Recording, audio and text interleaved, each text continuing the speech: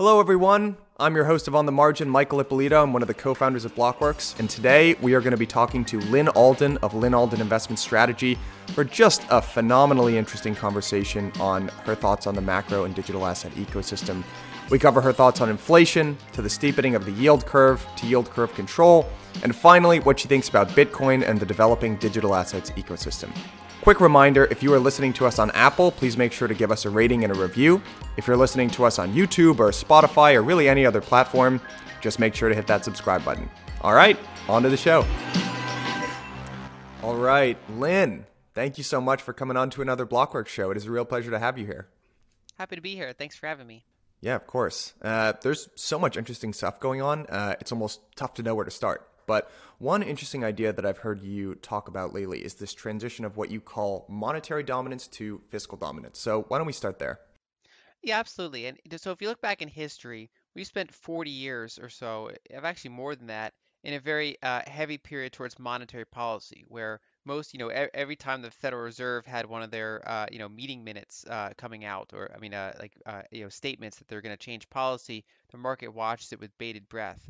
And now it's really, that's still relevant, but it's more now about the fiscal policy, right? So when we had previous recessions, fiscal response would be pretty small. We'd have automatic stabilizers kick in. We might have a small stimulus bill, but we weren't doing massive kind of direct-to-consumer stimulus efforts. And instead, we'd cut interest rates by the Federal Reserve. That was their normal policy tool. And then in the great financial crisis, we moved into quantitative easing, which again didn't get out into the broad money supply. That didn't send checks to people. Homeowners weren't really built out. And instead, you just got a recapitalization of the banking system and kind of a reflation of asset prices. But now what we're seeing is direct cash handouts in the form of stimulus checks, PPP loans that turn into grants, corporate just pretty much bailouts, like just giving money to airlines and to help keep their payrolls open, and the extra federal unemployment benefits. So we had those back last time too, but they were something like an extra $25 a week. And so now it's add a zero to it and then more. And so it's a totally different world now. And basically, you have to go back to the 1940s to find a similar fiscal response to this. And of course, this time was due to a pandemic, and last time was due to a war. But last time, of course, instead of sending checks to people, it was about just massive fiscal spending into infrastructure and into domestic manufacturing and things like that. And then also, when soldiers came back from the war, there was the GI Bill, right? So you gave them money to get trained and go to college, depending on what they wanted to go through. And so we're in a similar situation now in terms of fiscal monetary policy. And it's funny because in many ways the 2010s, starting of course in 2008, looks a lot like the 1930s, starting in 1929. That whole period mirrored very closely where you had a banking crisis, a private debt bubble coming undone, a period of economic stagnation, a bank recapitalization, and then kind of this like sideways kind of weak recovery. And then you kick into the next decade in the 40s, that's when you had the massive fiscal response. And then here in 2020, we're seeing a massive fiscal response. And so it's kind of like history rhyming. It's not repeating exactly, but it is rhyming. And it's a lot of people are kind of looking back at the last couple of recessions or economic recoveries. And I think really the best era to look at for some of the kind of historical, I guess, just kind of breadcrumbs of where this might go would be more like the 1940s, hopefully without the kinetic war, but just in terms of fiscal and monetary policy. Yeah, fingers crossed. Yeah. It's a really interesting time in markets. And one thing that I'd like to understand your perspective a little bit more on is how does this shift from monetary to fiscal inform your views on inflation going forward? So there are a lot of kind of very smart folks coming out in macro land talking about this shift to secular inflation. And you've got guys actually who were deflationists like Russell Napier for a long period of time kind of coming out and changing their opinion. And one of the key factors there is this kind of shift in political will. Right. So we've had, quote unquote, money printing in the U.S. for a long time in the form of programs like QE, but that hasn't necessarily translated to broad money supply growth because you haven't really seen fiscal come in a big way. But now that might be changing, right? Because, Biden is in the process of passing a $1.9 trillion stimulus plan. It looks like there's even more infrastructure down the way. So talk to me a little bit about how these fiscal plans could actually translate into more money supply growth and how that might inform your view of inflation. Yeah, I'm definitely in the inflation camp as far as this kind of debate goes, and it's mainly because of that fiscal element. And so a lot of people are pointing out that QE is not inflationary, and that's mostly true. If you just do QE, all it does is it expands the amount of base money in the system, but there's no transmission mechanism, or at least there's weak transmission mechanisms to get that out into the broad money supply. And so, for example, when the Federal Reserve did QE back in 2008, anyone looking at their checking or savings account, they weren't their accounts weren't going up. I mean, that broad money was still just, flat. But now when they expand their reserves, when they expand the amount of base money, the Treasury goes and then injects it right into the economy.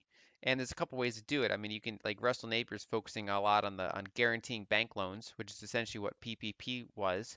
But then there's also just bypassing the bank system directly and just literally sending checks to people. And so what I've described it with the analogy of like nuclear keys. It's like if you watch a movie and they're going to launch, the president says launch a nuclear strike, and you have like two generals like putting keys in at the same time and turning it, and that's kind of how they and because it has some like in like say nuclear subs, you need like a commanding officer and then you need like the executive officer. They both have to like give their keys. And with the when it comes to money printing and inflation, it's kind of like that for the United States with the Treasury and the Fed. They each have one of the keys. So the Treasury can they can spend money into the economy, but they have to issue bonds to do it. And so whoever buys those bonds is basically taking their dollars, giving them to the government. The government is then putting them back somewhere else in the economy. And so you're just moving money around. On the other hand, the Federal Reserve can create brand new base money, but then they have very limited ways for what they can do with it. They can just buy financial assets with it. They can't send that out to people. They can't get that into the broad money supply very effectively. But when you have both of those, keys activated together, where the Treasury is spending into the economy, they're issuing bonds, and then the Federal Reserve is creating new base money and buying those bonds on the secondary market, you're basically spending money into the economy that you did not extract from the economy. And that's where you're more prone to get inflation, assuming that the magnitude is sufficient to cause that. Because we do have a variety of deflationary forces from technology, debt, demographics, a multi-decade period of offshoring. We have all these deflationary forces. So if you just do a massive inflationary policy response, if it's big enough, that's what can get you inflation.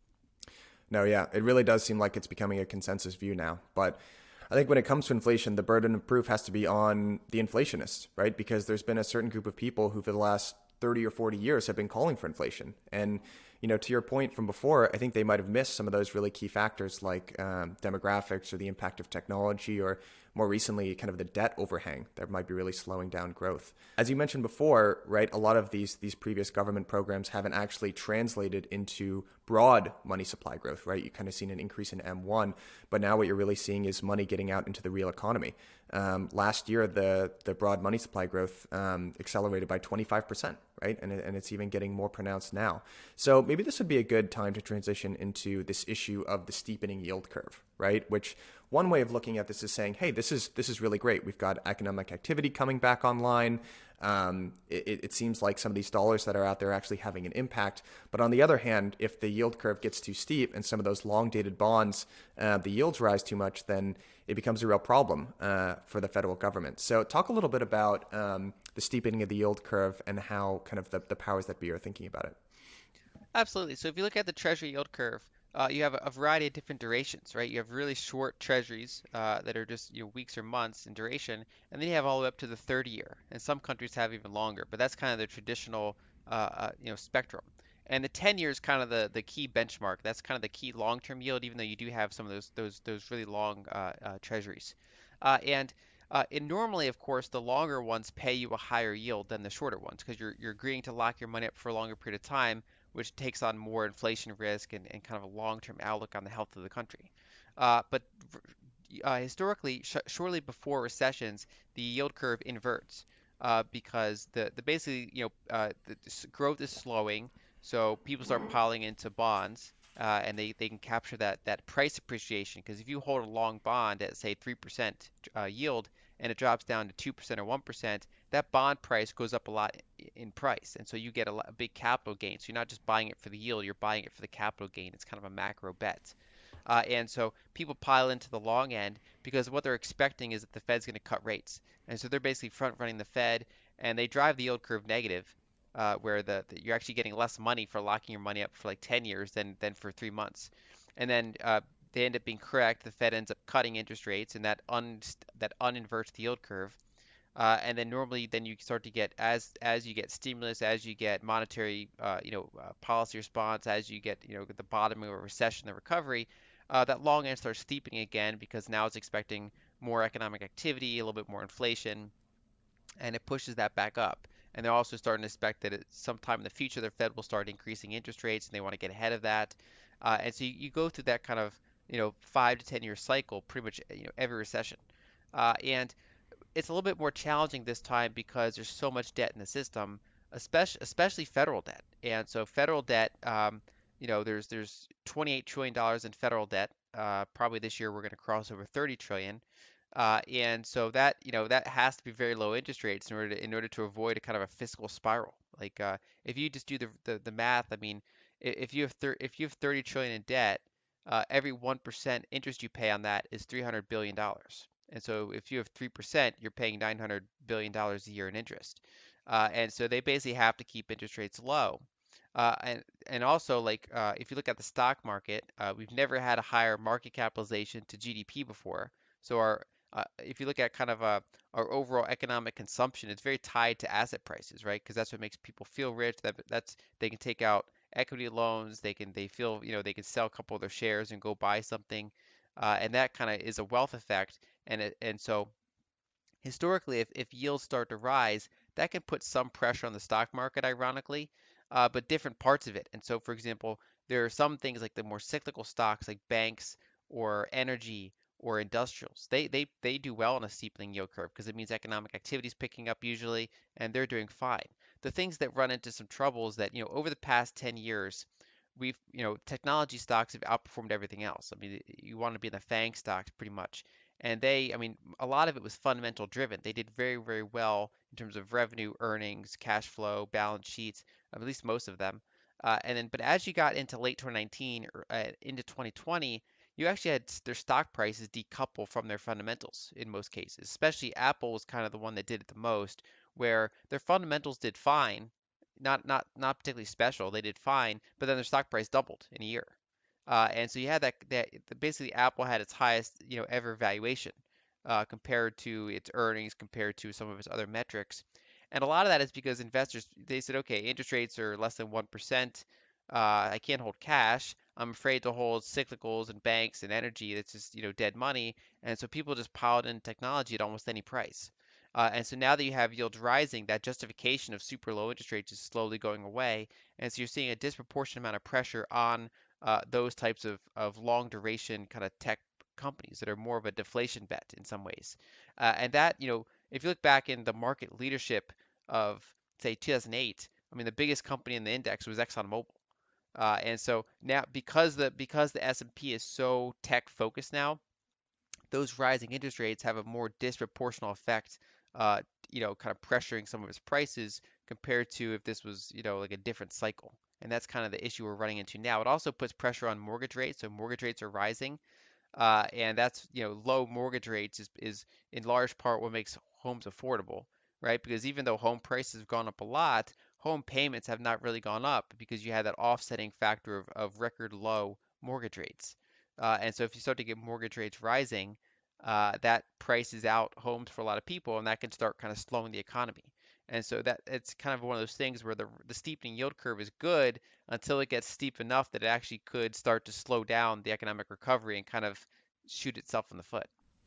Yeah. So it really seems like the Fed has painted themselves into a pretty undesirable corner to be in because summing up a lot of what you just said, one tool that the Fed has really relied on to get through COVID is this idea of the wealth effect, right? So as we had the deflationary shock of COVID and a lot of economic activity went offline, the federal bank kind of got involved. They lowered interest rates. They printed a lot of money to kind of help us get through that deflationary hole. And that had a real impact on financial assets, specifically longer duration financial assets. That's kind of mortgages. It's also risky tech stocks, all that kind of stuff. And the reason that they did that was that people felt more wealthy and that hopefully they would spend more money and that would actually help offset some of that deflation. Well, now what you're seeing is real economic activity coming back online. So what was kind of a helpful bridge, right, for us to get from here to there is now translating into asset bubbles. And I think the Fed looks at some of the activity around things like GameStop or even some of these NFTs selling for huge amounts of money, and they don't love that amount of speculation. But it's hard for them because on the one hand, they don't like the amount of speculation that's going on in some of these riskier, longer duration assets. But at the same time, they've borrowed so much that they really can't let the debt, the yields normalize to anything that looks like kind of in line of what they're thinking. So I think that really brings us to our next kind of final option for central banks and governments, which is some form of currency devaluation or financial repression. So I know you've talked a lot about yield curve control, right, and what kind of holding rates steady while inflation kind of picks up would look like. And there's a whole bunch of different ways that the Fed could even think about implementing something like yield curve control. So can you talk a little bit about how the Fed might be thinking about this? What are some of the different ways that they could implement yield curve control, and what would the impact on markets be? Yeah, I really wouldn't want to be Jerome Powell in this environment because there really is no good solution here. You're choosing between bad options. And so if you go back to say the Greenspan era, there were good choices. Like you could have kind of avoided getting to this part in the cycle. You didn't have to kind of drop interest rates super low and reflate asset prices so much every time because you had less debt in the system. You could have had a more sensible kind of policy response.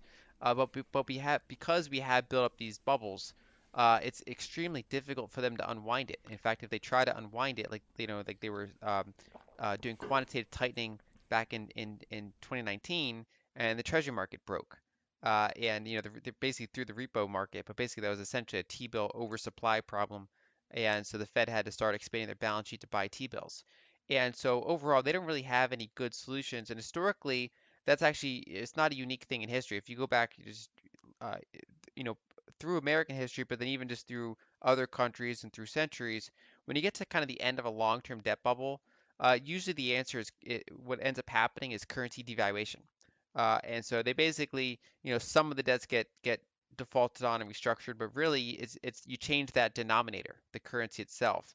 And so, for example, if you look back in the 1940s, which is the only other time in history where the U.S. government got to over 100% debt to GDP, they did yield curve control, where the Federal Reserve said, okay, we're going to buy treasuries, we're going to hold their long yields below 2.5%. And the mechanism they do that is by being willing to buy any treasuries that try to go over that yield. They said we have an open bid for any treasuries that go over that, and we can print money to enforce that bid. And so basically, what they're doing in that situation is they're exerting control, fully manipulating the yield curve, but then their release valve is the currency. They're sacrificing the strength of the currency. They're losing control of their balance sheet to peg a yield. And I mean, the Federal Reserve hated that back in 1940. The Treasury basically bullied them into doing it. They didn't really want to do it, but the Treasury needed to be financed for the war. And even when the war ended, the Fed's like, we can stop now, guys, right? We can. And then the Treasury's like, no, no, we still have a couple more things. And so they actually held that till like 1951, and the Fed just they hated all of that. And we're kind of gearing towards that again, where if you get yields rise, the Federal Reserve at some point has to basically cap yields. And they don't want to. They've actually wrote in their meeting minutes like, "Hey, we looked into the 1940s. We'd prefer not to have that happen, but it's on the table." And they're also looking at Australia and Japan because they're currently doing limited forms of yield curve control. It's not as extreme as the Federal Reserve in the 1940s, but for example, Australia is pegging its 3-year yield. And if you look at their yield curve, like the 3-year is totally artificial because everything else is smooth, and then the 3-year is like held artificially low because the Bank of Australia has an open bid to buy 3-year treasuries, and they've aggressively defended that peg. And so I think their peg's too low. I think it'd be easier to defend it if it's a little bit higher, but they're going all out defending this artificially low peg. And the Fed has said they're watching those sort of situations, and they also, it's funny. Shortly before the pandemic, they in February 2020, the Federal Reserve published a piece on yield curve control. They basically analyzed the 1940s, and it means they started working on that paper in the late 2019. And so they were already kind of aware how this end game probably goes, and they don't, it's like their last toolkit. Like that's their because they basically give up independence. They give up the size of the balance sheet in order to peg a yield, and so they prefer not to do it. So their other tools ahead of that are one is they can just what they're doing now, which is waiting and watching. So until things get really disorderly, they don't have to step in. They can just say, okay, yields are going up, that's healthy, and they can just, you know, they can kind of talk it down a little bit and say, oh, it's healthy, it's fine. And it is because I do think that the market overall, if there was especially if there's less debt in the system, would be healthier with higher yields. And so, but they're sitting there saying, okay, we're going to watch that, it's fine. And then you have a couple of disorderly days. And so I actually warned about those a couple of weeks ago in my February newsletter. And I mean, in some ways they played out a little bit faster than I would have guessed. But we started to have some of this disorderly stuff in the markets, and the Fed saying, okay, that's fine. And not really until it would get kind of persistently messy would they step in. And from there they have a couple options. One is they can extend the SLR rules change. And so back in March of last year, in 2020, during the pandemic, they basically eased a rule for bank leverage that allows them to buy more treasuries. And so that's been kind of one of the sources of demand for treasuries is large commercial banks are able to basically hold more treasuries. And if they don't extend that rule that expires at the end of March here, banks can't hold as many treasuries. And so that's, that could put further pressure on the long end of the curve. The other thing they could do, basically they could choose to extend that for like another 6 months, another year, but then you get into the problem of like, that nothing is ever so permanent as a temporary government program. That's kind of the trap they fall into. Kind of like how the going off the gold standard was temporary, and it's just, we're 50 years into temporary. So there exactly, and so if they keep kicking the can down the road for that SLR change, that could become kind of outright permanent, de facto permanent. Then you can look at Operation Twist, which is where, they've done it, I think, twice before, where they can sell some of their T-bills and use that cash to buy T-bonds. So they sell some of the short end of the curve, which ironically, like the market kind of needs that right now. There's actually, in some ways, there's too much liquidity compared to the amount of T-bills in the system. And so it actually would solve two problems with one move, where it's kind of like a band-aid, but they say, okay, we're gonna give you more T-bills, and then we're gonna use that money to buy more T-bonds. And that would be kind of a lighter touch because it doesn't affect the overall size of their balance sheet. It just rearranges their balance sheet a little bit more towards the long end. And so that's one of their something they'd probably resort to first. And then their nuclear option is yield curve control, where they say, okay, we're going to just totally override, one or all parts of the yield curve. You can either do one part like Australia is doing, or you can do the extreme, just the whole yield curve gets controlled. But that's their last option. Now they might do, I mean, even that, like, it has a spectrum. I mean, their last option would be to do the entire like 1940s full yield curve control, but they might resort to what Australia is doing with one of their yields. And Japan showed, for example, that if you set the peg appropriately, sometimes doing yield curve control can result in less QE than not. And so Japan actually reduced their QE by shifting to yield curve control because it basically the market knows what number the Fed's targeting exactly, and so the market in some ways becomes self-regulating. And so because let's say yields are, let's say the 10 years can be pegged at 2%. If yields start to get above that, let's say they go up to 2.2%, I can say, okay, I'll buy them at 2.1% because I know I can sell them to the Fed at 2%. And so basically the market starts kind of regulating itself. But if you do get that extreme inflation spike, which was what we saw in the 1940s, I mean, inflation would go to the double digits, and they would just hold the yield flat at 2.5%, and they had to greatly expand their treasuries to do that. And so, it's going to be interesting to watch as we move forward if we do get some of these inflation spikes. Yeah, yeah. Well, let's say your worst nightmare is realized, and effective tomorrow, you are the acting chairman of the Federal Reserve. So, goodbye, Jerome Powell. Hello, Lynn Alden. What are some of the policies that you would choose?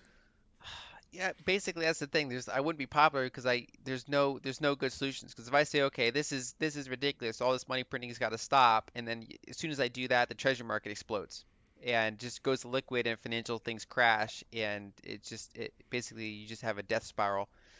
Or you just keep going, but then you're basically building the next bubble. And so, I mean, things I wouldn't do, like I wouldn't do the buying of corporate bonds at all. I think that's I wouldn't do that.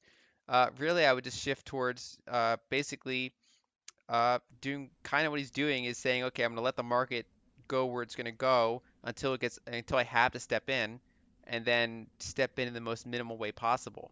But really, I wouldn't take the job because the times to fix this were decades ago, and here now you're just doing damage control.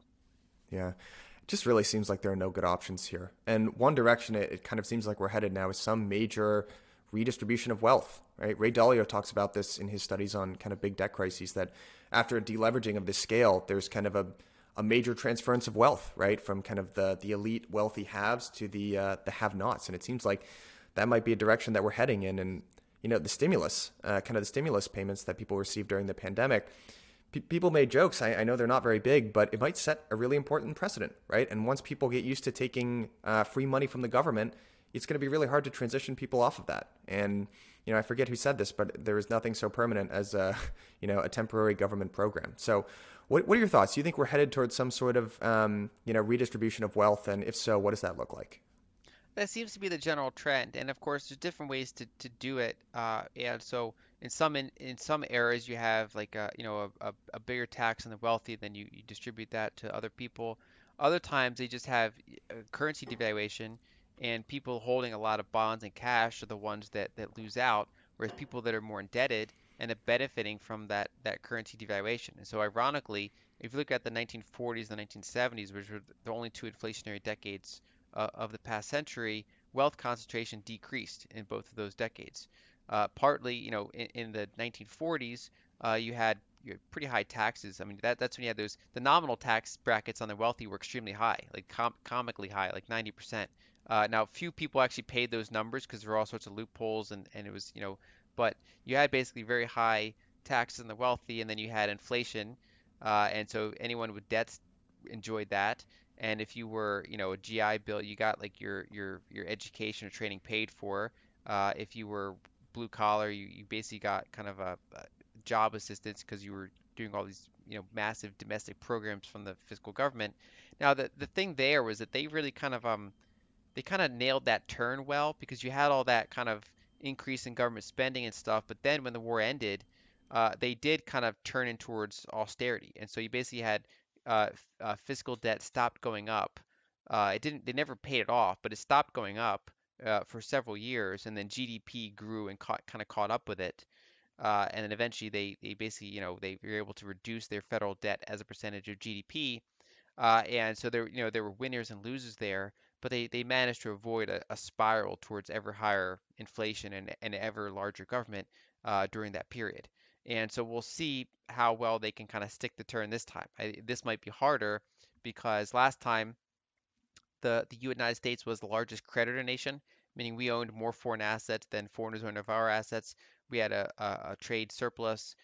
Now we have, we're the world's largest debtor nation, so foreigners own more American assets than Americans own of foreign assets. We have a structural trade deficit, and a lot of this kind of issues. Partially, it's because we have a very top-heavy, population, and then also we just have the highest healthcare spending per capita in the world by far. And so we have kind of a lot of these kind of structural budget issues that I think are going to be very hard for them to solve. And so I like some of the things that would benefit from inflation and persistently negative real yields. Yeah. So let's talk a little bit about inflation because there are sort of two narratives that are out there. And one popular narrative goes like this, right? People just kind of say, okay, we're going to let inflation run hot for a little bit, right? And that's going to reduce the real value of the debt. That's going to act as sort of a transference of wealth from people that have financial assets into wages. And that's going to kind of rebalance everything, right? And people kind of talk in a pretty blasé way about that. And then there's another group of people that say, well, hold on one second. If there's inflation, that's actually a sign that the government is broken, right? And when there are periods of rampant inflation in history, you probably wouldn't have wanted to live through a time like that, right? Because it means something is fundamentally flawed in the economy, and times of inflation tend to translate into social unrest or some really unpleasant stuff. So, if we do get some type of inflation, what are your thoughts on what does that actually look like?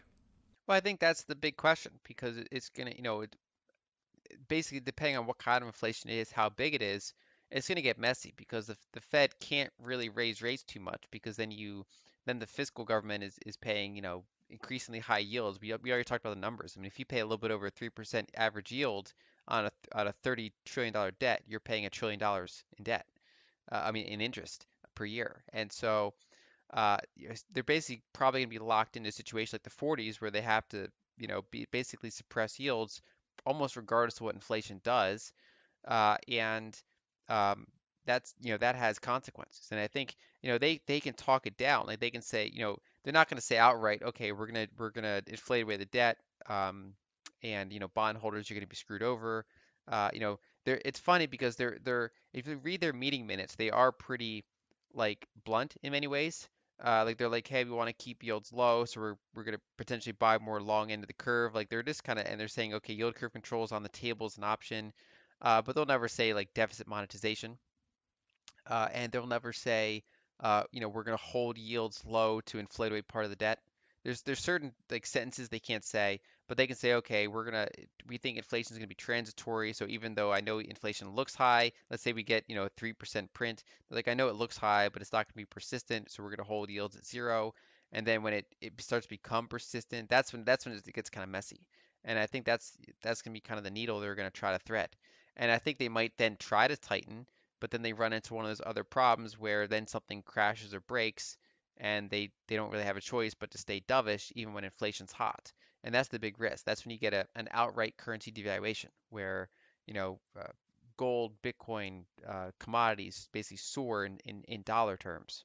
All right. So you just mentioned Bitcoin. So I'd love to make the transition here to kind of talking about Bitcoin and digital assets. And specifically, I'd love to get your thoughts on what's driving this market right now. So let's kind of focus on Bitcoin first. And again, there's kind of a competing set of narratives here, where on the one hand, Bitcoin kind of tends to trade around this big 4-year supply cycle, right, which is anchored around the halvening. There's a very steep kind of run up, followed by a prolonged bear market, and then it all kind of repeats. On the other hand, we talked earlier about this kind of bubble in risky, longer duration assets. And as you've started to see the yield curve steepen in recent days, Bitcoin has started to sell off, which kind of lends some credence to that rumor. So, I mean, tell me, how do you think about modeling Bitcoin? What is driving the price increase? What are some of the inputs that go into your thinking? So I think the biggest determinant is that 4-year cycle, and that adoption cycle. And so what I've generally found is that Bitcoin has these temporary correlations, that's kind of noise along that path. So it can be correlated to the inflation versus reflation trade, right? So when you have kind of a risk off day where the dollar strengthens and you have kind of a risk off move in stocks. Generally, Bitcoin doesn't do great those days. Um, and so for example, and also like if you have a liquidity crisis like we had in March 2020, Bitcoin gets hit, harder than anything else pretty much. And so it's vulnerable to liquidity shocks. It's vulnerable to these kind of risk on, risk off days. It's but it largely follows its own cycle. And so, for example, real yields bottomed in the end of August 2020. That's when they went down to negative 1.08% if you measure the 10-year yield compared to 10-year break evens. And that's also when gold topped, at least temporarily. So gold's been in a big correction. We also saw a local top in a lot of those NASDAQ names. And some of those managed to then slowly push to new all-time highs later in the year, but that still was a pretty significant top for some of them, along with gold having so far been the top. And so you already saw that kind of shift away from those long duration names, and when yields started going up from August. But ironically, that's when Bitcoin took off, and so Bitcoin totally decoupled from gold and from those other names. Now, in the past several weeks, it's been somewhat more correlated with those names, and that again that makes sense. I mean, Bitcoin has these temporary correlations, but really, what's going to drive Bitcoin is the level of institutional adoption, and retail adoption. And so if the overall numbers of buyers keep being interested in buying more Bitcoin, if corporations want to hold it, as maybe not like say MicroStrategy where they convert their entire treasury to Bitcoin, but more like Square where they want to have some of their kind of reserves in Bitcoin as a hedge. That can continue driving Bitcoin. And so overall, I think the long-term thing, in any given kind of 4-year cycle is that supply shock, the ongoing demand, and then the question of, what accelerates demand or what kind of holds demand back. And then it's only those kind of temporary correlations that you have to worry about if you're, say, a trader, if you're leveraged, or if you're just going to manage your position size relative to your other assets. What do you think about corporates putting Bitcoin on their balance sheet? I think it makes sense, especially in the way that Square is doing it, because I mean Square has something like 5% of their cash in Bitcoin now, and so if they don't really have to care about the volatility, right? So if Bitcoin gets cut in half or if it doubles, it's not the end of the world, for their profit. But it basically hedges the rest of their cash position. So if there's a big currency devaluation, people flock into Bitcoin, Bitcoin goes up 10x, and their cash position kind of loses purchasing power. Well, that small Bitcoin position just basically protected their entire cash position. But they don't really open themselves up to, if say Jack Dorsey's wrong about Bitcoin and it ends up being a bearish thing, he kind of doesn't make money in the long term on that position. He took essentially no risk by doing it. Whereas MicroStrategy went all in, which is of course you if Bitcoin goes up 10x, then you've utterly transformed your company. But if Bitcoin doesn't do well, then Michael Saylor is open to all sorts of issues from that. And so I think, for many corporations, it makes sense to do what Square did, where if they're not hardcore, like they haven't gone down the rabbit hole and they're like super high conviction on Bitcoin, but they've gone down enough to see the value there, and they say, okay, it makes sense to have a non-zero position. And that's also what I've in my public articles on Bitcoin been proposing since the summer of 2020, that whatever percentage you want to hold, probably zero is not the right percentage. And so I basically was advocating for non-zero positions, and then people can dial that up based on their conviction, based on their own unique circumstances, but that zero is probably not the right number.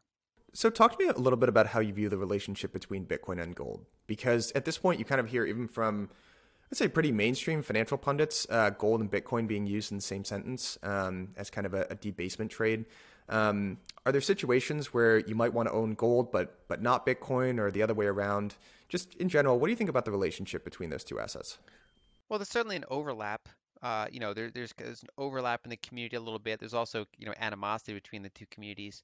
But really, I mean, there's a couple assets you can hold that are completely outside of the financial system. And so when you're in the financial system, you're subject to counterparty risk. You're subject to business hours, right? So it's like I have to ask permission to get money out of my bank. I have to ask permission to get money out of my brokerage. Whereas, like, if you have physical coins and bars, that's in your own possession. And similarly, if you hold a wad of cash, it might not be the best long-term value, but that's, one of the best things you can have if you just absolutely need something off the grid and that you need to, spend money right now, a wad of cash. And then Bitcoin. So Bitcoin is a self-custody thing. You don't need anyone's permission to run it. Now, I mean, I can imagine situations where you'd rather hold gold. I mean, if your entire area lost power and, you want to have like gold or silver or cash, that's where you want like some of those things. Whereas Bitcoin's great because it's mobile. And so if you want to transfer wealth from one country to another country, good luck with gold, getting that through an airport in any kind of reasonable size. Whereas Bitcoin, you can have it on your phone, you can have it on a little USB drive, you can have it you can memorize 12 words and go through and basically you have completely mobile wealth. And so they each have different use cases. Obviously, Bitcoin as a smaller, newer, higher performing asset class is kind of it's the new kid on the block, and so that's taking market share. Whereas gold's the more kind of traditional store of value, scarce asset. And so I still like having multiple types of stores of value in my overall net worth. So I have gold, I have silver, I have Bitcoin, I have other commodity companies, commodities exposures like that. So I have uranium exposure, I have copper exposure, I have energy exposure, and so I've kind of diversified my inflation hedges, and I've also diversified my off the grid hedges. So gold, silver, platinum, Bitcoin. Yeah, absolutely. So, beyond Bitcoin, what are your thoughts on the rest of the crypto ecosystem? I know you've put out a lot of actually really good information on Ethereum. So, why don't we start there? What are your thoughts on that asset overall? Well, so I think smart contracts are a useful tool. Like I think it's good that some of those platforms exist. I think decentralized exchanges are a good thing, and I think decentralized liquidity providers are a good thing. But then the main question from there is, well, there's a couple things. One is if you have protocol specific issues, like Ethereum's going through an issue now where it's transitioning from proof of work to proof of stake. They have throughput issues, which are more of a problem for Ethereum than Bitcoin because Bitcoin, the transactions tend to be pretty high value. And there are off-chain solutions for smaller transfers of value. Whereas Ethereum, it's a more high velocity, smaller average transaction size network, and the transactions are more complex.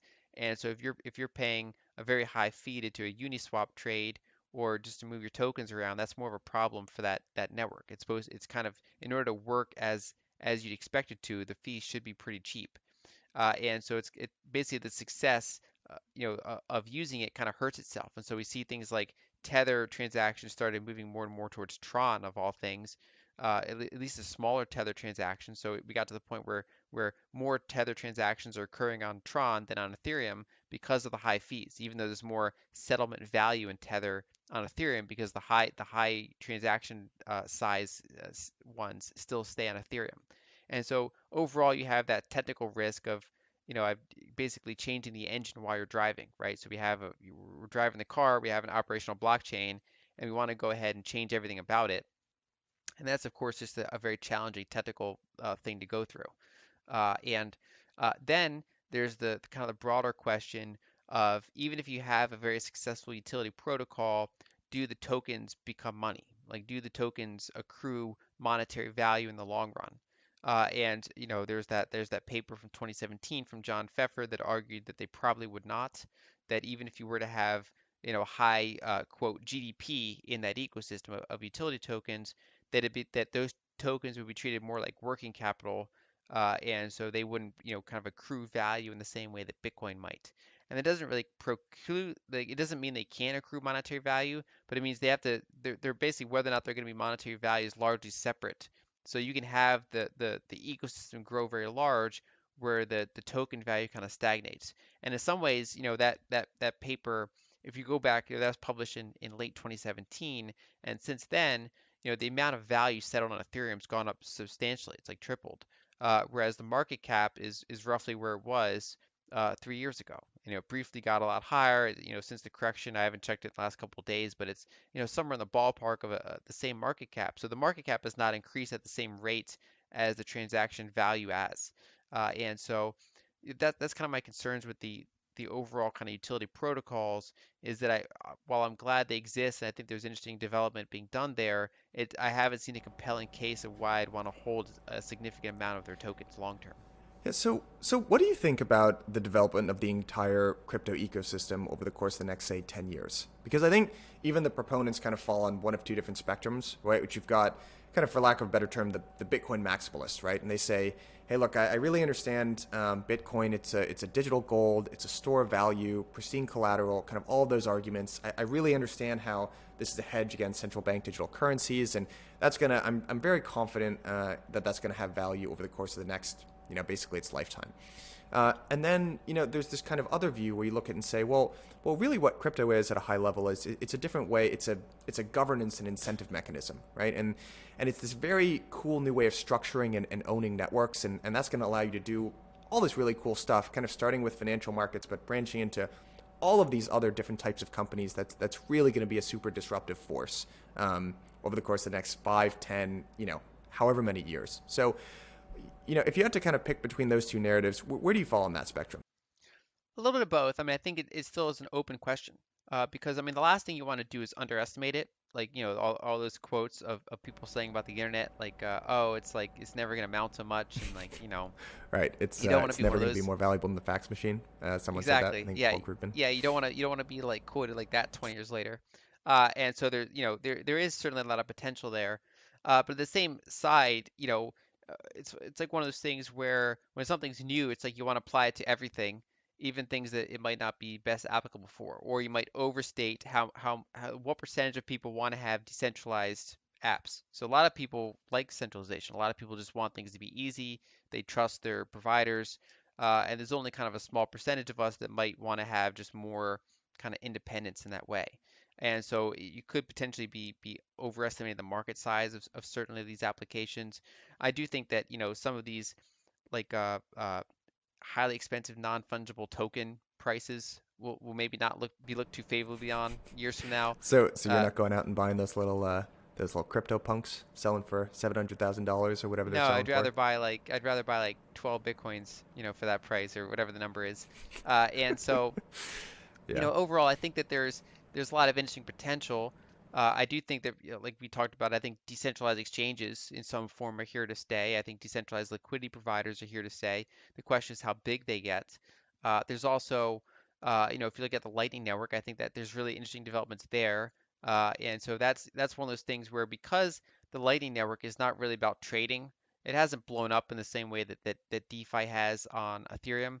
But there are, really kind of interesting developments happening that slowly but surely, and it doesn't might not get as much press. But for example, now you have major exchanges using Lightning. That's kind of a recent development, more and more. And then of course we have Strike Global, where you're basically doing fiat to Bitcoin back to fiat transactions, and basically it's an improvement over international remittance and international currency changes, international money flows, and then going back to the utility protocols. I mean, even that uses stablecoins as an option, so you can do fiat to Bitcoin to stablecoin on the other side. And so I do think that stable coins are here to stay for a while, and I do think that some of these applications are interesting. You also have things like Sphinx Chat, where you can basically, you connect basically it kind of weeds out spam, and it's a useful way to do micropayments. And so I do think that the whole space is just worth watching. I do think that stable coins, some degree of smart contracts, and some of these improvements over kind of these legacy plumbing systems for finances are a net benefit. Yeah, absolutely. The way that I sort of think about it is there was actually a game that came out in the early 2000s called Dot Bomb. And it was a board game. It kind of made fun of every really stupid idea from, the dot com crash. It was like, pets.com and, all this other stuff. And it's funny because right now, a lot of the ideas that got made fun of in that game are some of the unicorns that you see today, right? So, pets.com kind of became Chewy. There's, grocery delivery. There's ride hailing in the form of Uber. And, I think one of the big things that changed, right, is actually the development of the iPhone, right? And people didn't really realize that you were missing this critical piece of infrastructure to make all these companies viable, which was this little remote control to your world, right? And maybe ride sharing didn't make a whole lot of sense if you're dialing up on this old modem and you got to do it on your computer and then like wait for the guy outside and it takes forever. But if you have this little super powered computer in your pocket and you can type it in anywhere that you are and a cab appears instantly, that's suddenly much more of a powerful company. And even if you look at something like eyeballs, right, which people look back and say, man, that's so stupid. Like, how do we think eyeballs were, the only thing that mattered and profits don't count? But if you look at a lot of the companies today, maybe that doesn't seem so crazy anymore, right? And we're kind of, reverting back to that camp. And I think when you look at the crypto ecosystem overall, there are kind of flashes of brilliance, but you get the sense that maybe this is way too early. Like there are elements of kind of transparency in decentralized finance, which are really appealing, but it's still so early and the UI is still so rough that you say, I don't really think a lot of this stuff makes sense. And they're pretty interesting kind of shifts in market dynamics as well. Like the whole 24/7, nature of crypto markets in general, that feels like a permanent shift, right? And if you look at digitization and people just kind of being on call 24/7, that feels like the continuation of a really big trend that's been going on for a long time. And it doesn't seem like that's going to reverse. So I kind of think we're at this point in crypto where we haven't really had our iPhone moment yet. And you haven't had Yeah. whatever that piece of infrastructure or that inflection point is that makes a lot of this stuff just fall into place and say, yes, this is obvious. This makes a lot of sense. But I think the people who are deep enough in the ecosystem, they can kind of feel like there's some magic here. There's something there. And a lot of this stuff is permanent and it's not going to go away. Yeah, I think it's one of those things where, even if you go back to the dot-com bubble, there were companies that we know today that were back then. I mean, Amazon was part of the dot-com bubble, and their stock price Mm. got ahead of themselves temporarily, but they were one of the ones Yeah. that really did make Right. use of the internet and really kind of came out as a Yeah. giant. And I mean, even looking at Bitcoin, that is one of those things where finally a piece of the puzzle came in. And so a lot, what Satoshi did was like he didn't invent blockchain. He just basically took existing things that were kind of separate and he solved a problem that people have been trying to solve with the right mix of solutions. And so Bitcoin was the first one to succeed on, say, eCash in ways that previous types of eCash didn't. And so I think it's like we're seeing that now, and we'll see kind of the wars between the utility protocols, and we'll see if we end up with multiple utility protocols, or if we end up with kind of one or two dominant utility protocols. We'll see how that sorts out. But overall, I do think that the overall industry has a ton of promise. And like I said, I'm really watching the Strike Global thing to see, to what extent that takes off. I do think it's good that a lot of these programs are kind of poking the existing system and kind of finding ways to do things better.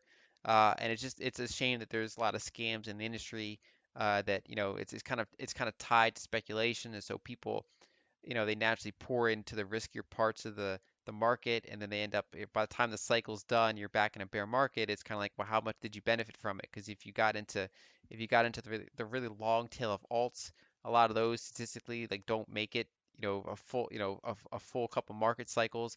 If you got into leverage, you might have been right on certain things, but then when the bear market, you get wiped out. And it's just really the people that are kind of focusing on the really long term and kind of keeping their risk in check that I think will benefit from this. Yeah, I do want to push back just a little bit on that. Speculation kind of gets painted with this broadly negative brush in the space. Like if you go back to 2017, there would always be these arguments kind of pitting speculation on one hand versus utilization on the other. And, people would kind of say, well, we have all this speculation right now, and it's not particularly good for anything. What we really need is real utility, people using these products. And on the one hand, I absolutely agree with that. You do need utility, you need adoption, you need people actually using the stuff. But I think what that ignores is that speculation is the mechanism that draws all these people and capital into this space, and that ends up fueling and building the next wave of companies, right? So if you look at, go back to 2017 and 2018 during that run up, I'm sure there were some negative outcomes for people that got over their skis, but one thing that it did do is it brought all this tremendous attention to the space, and it drew in that next wave of funds and capital and entrepreneurs that kind of built some of these mega projects right now. So now, kind of fast forward to 2021, hopefully, we're at least partial midway through a bull run. Hopefully, there's longer to go. But I think some of the companies that got started around that time are starting to bear fruit, right? And you're starting to see these huge rounds being raised for these, tremendous infrastructure companies like, Chainalysis and Paxos. But I think, the positive externalities of this run up, they haven't even really been felt yet, which is that next wave of entrepreneurs, that are getting bit by the bug, they are just starting to kind of go down the rabbit hole and learn about this space. And I'd be willing to bet that some of the real unicorns or kind of the Facebooks of crypto, those are just starting to get built. And I don't even think we've seen them yet. I agree. Yeah, it might be one of those things where it's good that speculation happens. You just don't want to be on the wrong side of it. You, Yeah. you don't want to be over leveraged or in the wrong coins. No, you definitely do not. All right, Lynn, I've got a couple of closing questions for you here. You've already been super, super generous with your time, but what is the best non-financial investment that you've ever made? Probably just being healthy, like focusing on eating super healthy, exercising, and basically just kind of avoiding processed foods and kind of eating healthy. It's funny, like my website's almost entirely financial articles, and then I have like one like health article or fitness article, and it's like 9,000 words. And it's one of the most popular articles on the site just because it's kind of written the same style as all my financial articles. Like there's tons of charts and like but but it's like all about just fitness. And so that that's I think been one of the most important things is just overall staying in shape, Hmm. and also just travel, Yeah, seeing the world. that's a really good answer. Also, I would add sleep to that as well. Yes, yes. Like there are some people that can operate on 4 hours of sleep. I am not one of those people. I need more sleep than that. My husband's one of those people. Yeah, It's I don't such know an how. advantage. It's Yeah, crazy. I wish I was like that. I wish I could sleep 4 hours a night, but yeah, you do not want to see me after 4 hours of sleep a night, yeah. for sure. Okay, next question. What is a period of time in your life where you have felt the most at risk? That could be during a particular investment or a trade or just a certain development that's going on. What's just a period of time in your life where you felt particularly at risk? I mean, certainly when I was getting out of college, because I graduated during the Great Financial Crisis, and had student debt, and so it's basically basically our society has focused so much on that idea of taking out student debt, going through college. And of course, I was lucky to be in one of the majors where that makes sense. I mean, I did engineering, and it's one of the things where having a degree really helps. And so, I was able to find a good paying job and pay back those loans. But basically, the idea of just being financially vulnerable, of having a negative net worth, just, everything kind of felt fragile in a sense. And so that's just, it wasn't a great time in terms of feeling vulnerable, feeling risky in a sense. Well, it seems like everything is working out now. So Yeah. I'm glad that all worked out. Okay, last question for you here. If you had to make an investment in one asset and immediately after making that investment, you go into a coma for 20 years. So no knowledge, no ability to make any adjustments. What is the one asset that you're putting money into? That's tricky because I think, if I were to guess the best performing one to be Bitcoin, um, I might go with silver just because I know like it'll never like there's almost nothing that can go wrong when you're broke after 20 years. So I guess if I had to pick only one, it'd be silver. But I think it'll underperform a lot of other assets. But it won't go down 50% or something over a 20-year period unless you buy it during a bubble. Like if you bought it in 1980, it underperformed for a long time. So I would say silver when silver's not in a bubble. Was the 80s when the Hunt brothers were doing their thing? Yeah. Yeah, so silver hit 50 and it didn't reach that price again until 2011. But if you look at the chart, it was like silly. It was like vertical. And so as long as you don't buy silver when it's vertical, it might be dead money, but you won't lose your money and you might gain a lot of money. What an unbelievable story that is, the Hunt brothers. It's just such an entertaining chapter in market history. Yeah. But Lynn, you have been so generous with your time. So thank you so much for speaking to us. If our listeners want to figure out more about you or the service that you provide for investors, what is the best way to do that? So I'm at lynnalden.com and I'm also on Twitter at lynnaldencontact. Awesome. Well, Lynn, this was a ton of fun. I actually, I had a bunch of notes prepared for this interview, and I don't even think I referred to them one single time as we were talking. So this was a ton of fun. I know you're probably inundated with invitations to go speak, but we'll have to do this again sometime. Sure, be happy to. Awesome. Thanks. Bye, Lynn. Bye. All right, guys, that's the end of episode 1. You made it to the end of the show, so you deserve some kind of a award or a medal or a cookie. But right now, I'm actually going to need even more help from you. I'm really genuinely curious to see what you thought of the show. And more importantly, I want to know who you want to hear from in the future. So you can find me at Michael Ippo. That's my Twitter link. Not very big on the Twitter, but I'm working on it. So shoot me a message or a DM or whatever it is. Let me know what you thought of the show and who you'd like to see and hear from next. Finally, it really does make a big difference if you do a short rating and review. So again, if you're listening to us on Apple, please make sure to do that rating and review. And if you're listening to us on Spotify or YouTube, all you got to do is hit subscribe, and all of this content is going to be delivered directly to you in the future. Thanks again for listening. Your medal's in the mail.